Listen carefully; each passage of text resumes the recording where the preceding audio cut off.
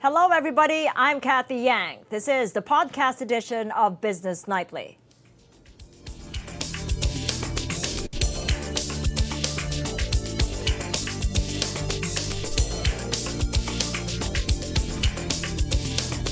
The Hong Kong government's anti-mask law declared by the city's High Court as unconstitutional. Joel Caballero tells us more. Amid the chaos, a legal victory for protesters in Hong Kong.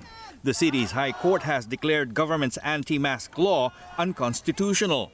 Judges say the ban is incompatible with the Basic Law, the mini-constitution under which Hong Kong returned to Chinese rule back in 1997.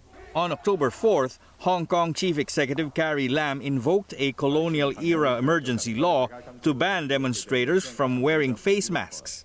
But it failed to quell the protests, which are now on its fifth month. In fact, the city witnessed yet another dramatic escalation of the unrest Monday when police stormed the Hong Kong Polytechnic University after a night of mayhem. Security forces fired tear gas and rubber bullets at demonstrators who responded with petrol bombs and bows and arrows. Some protesters tried to escape but were pushed back by police.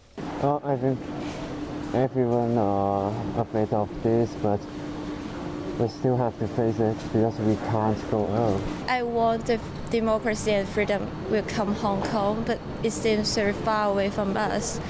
But still, we would like to fight at the last moments to see this. Tensions also high elsewhere in Hong Kong, where some train services remain suspended, major roads blocked, and schools shut.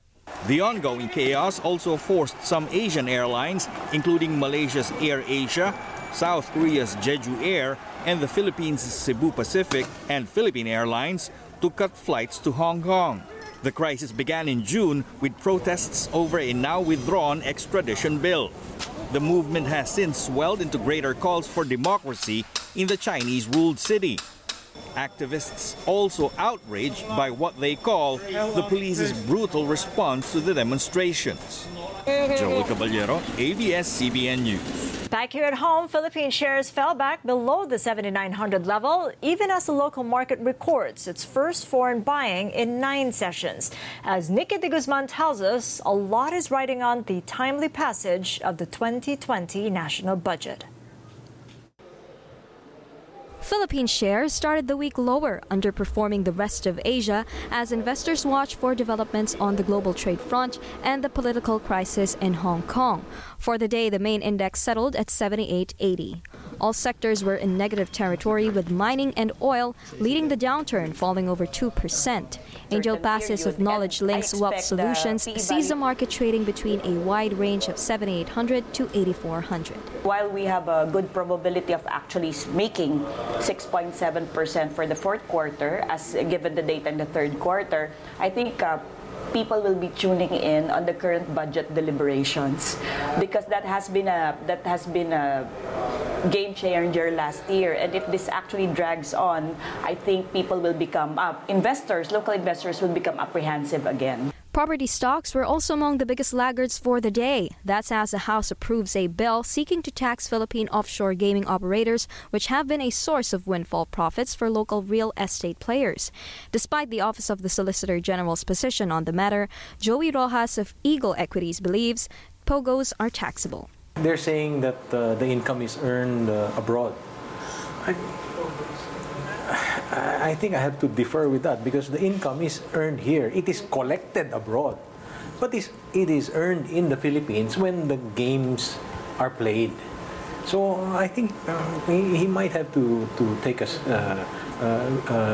review the facts.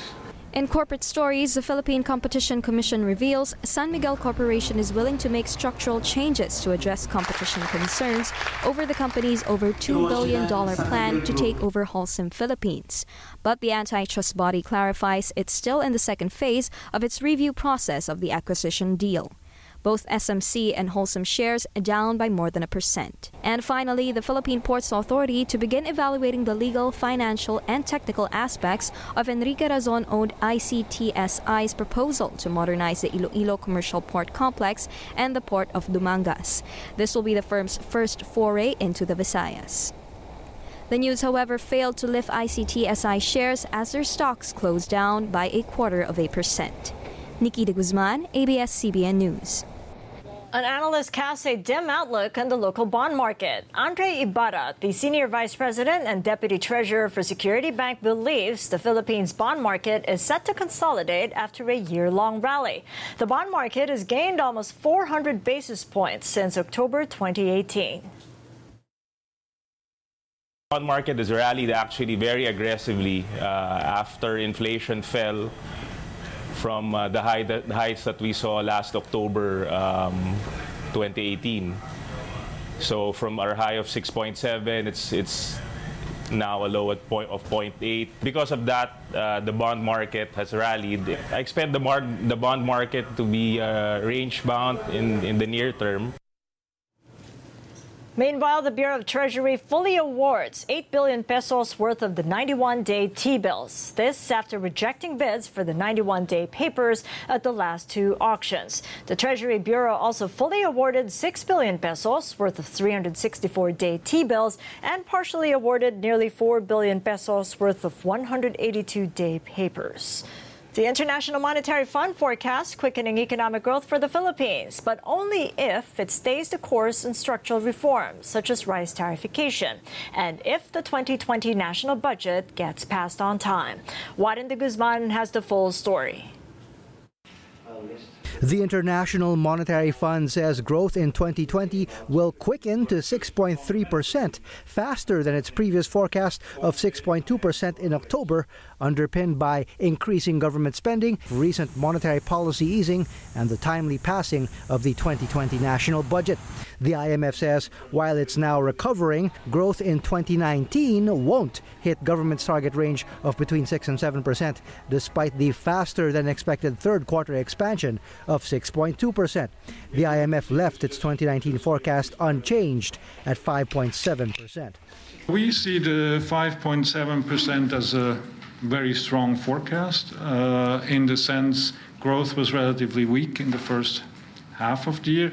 We saw a substantial pickup in Q3, but this was broadly of a magnitude that we expected, in the sense given that we assumed the government to increase spending. The IMF says sustaining growth at a high level beyond the medium term will also require continued spending on infrastructure, and it lauds government's recent efforts to update its infrastructure flagship project list, cutting projects that are no longer feasible while adding new ones to keep the infra push going.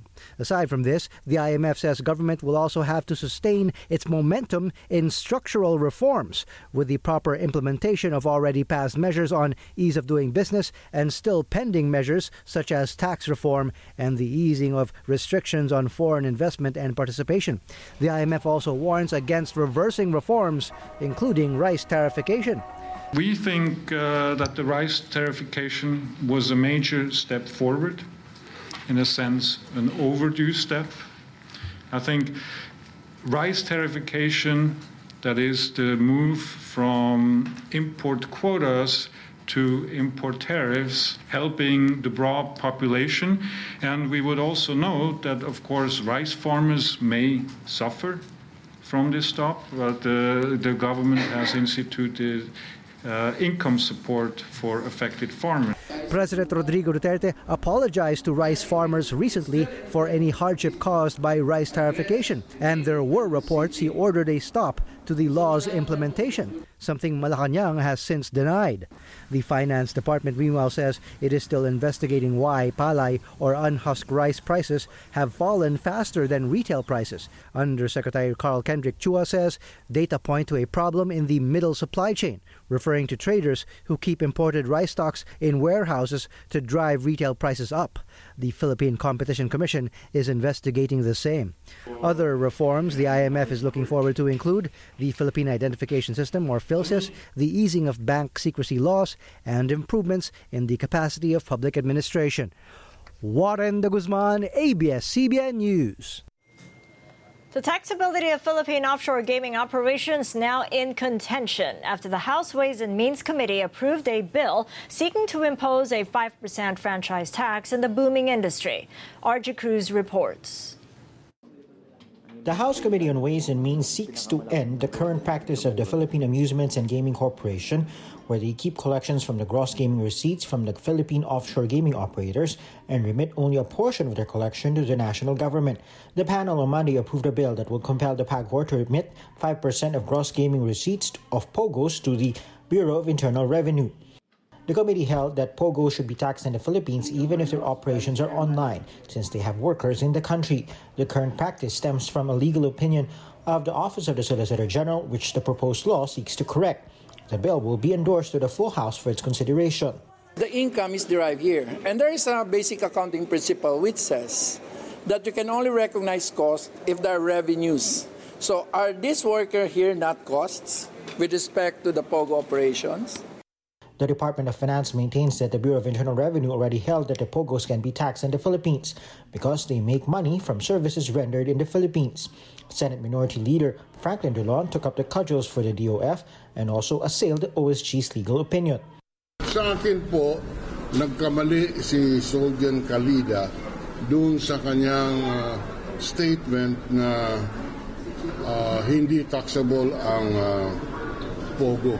Sa katunayan, ang BIR ang dapat mag-interpret ng ating mga batas tungkol sa buwis, hindi po yung OSG. PAGCOR, for its part, insists they were constrained to abide by the Office of the Solicitor General since the law was not clear, but will abide by any measure Congress will pass regarding the tax accountabilities of POGOs. Still, the agency is wary the imposition of the tax will chase POGOs away from the country. Last week, the House Minority Bloc called for the scrapping of POGOs unless government can tax them. Sa tingin nila, medyo masyadong mabigat kung 5% plus 2%. Diba 2% yung kinukuha kasi namin ngayon, and if there will be another 5% from the gross gaming revenue, mabigat yon. RG Cruz, ABS-CBN News. And that's it for today. This is the podcast edition of Business Nightly. You can watch highlights, recaps, and exclusive content of our shows online. Subscribe to the ANC YouTube channel, like us on Facebook, follow us on Twitter. Thank you for joining us.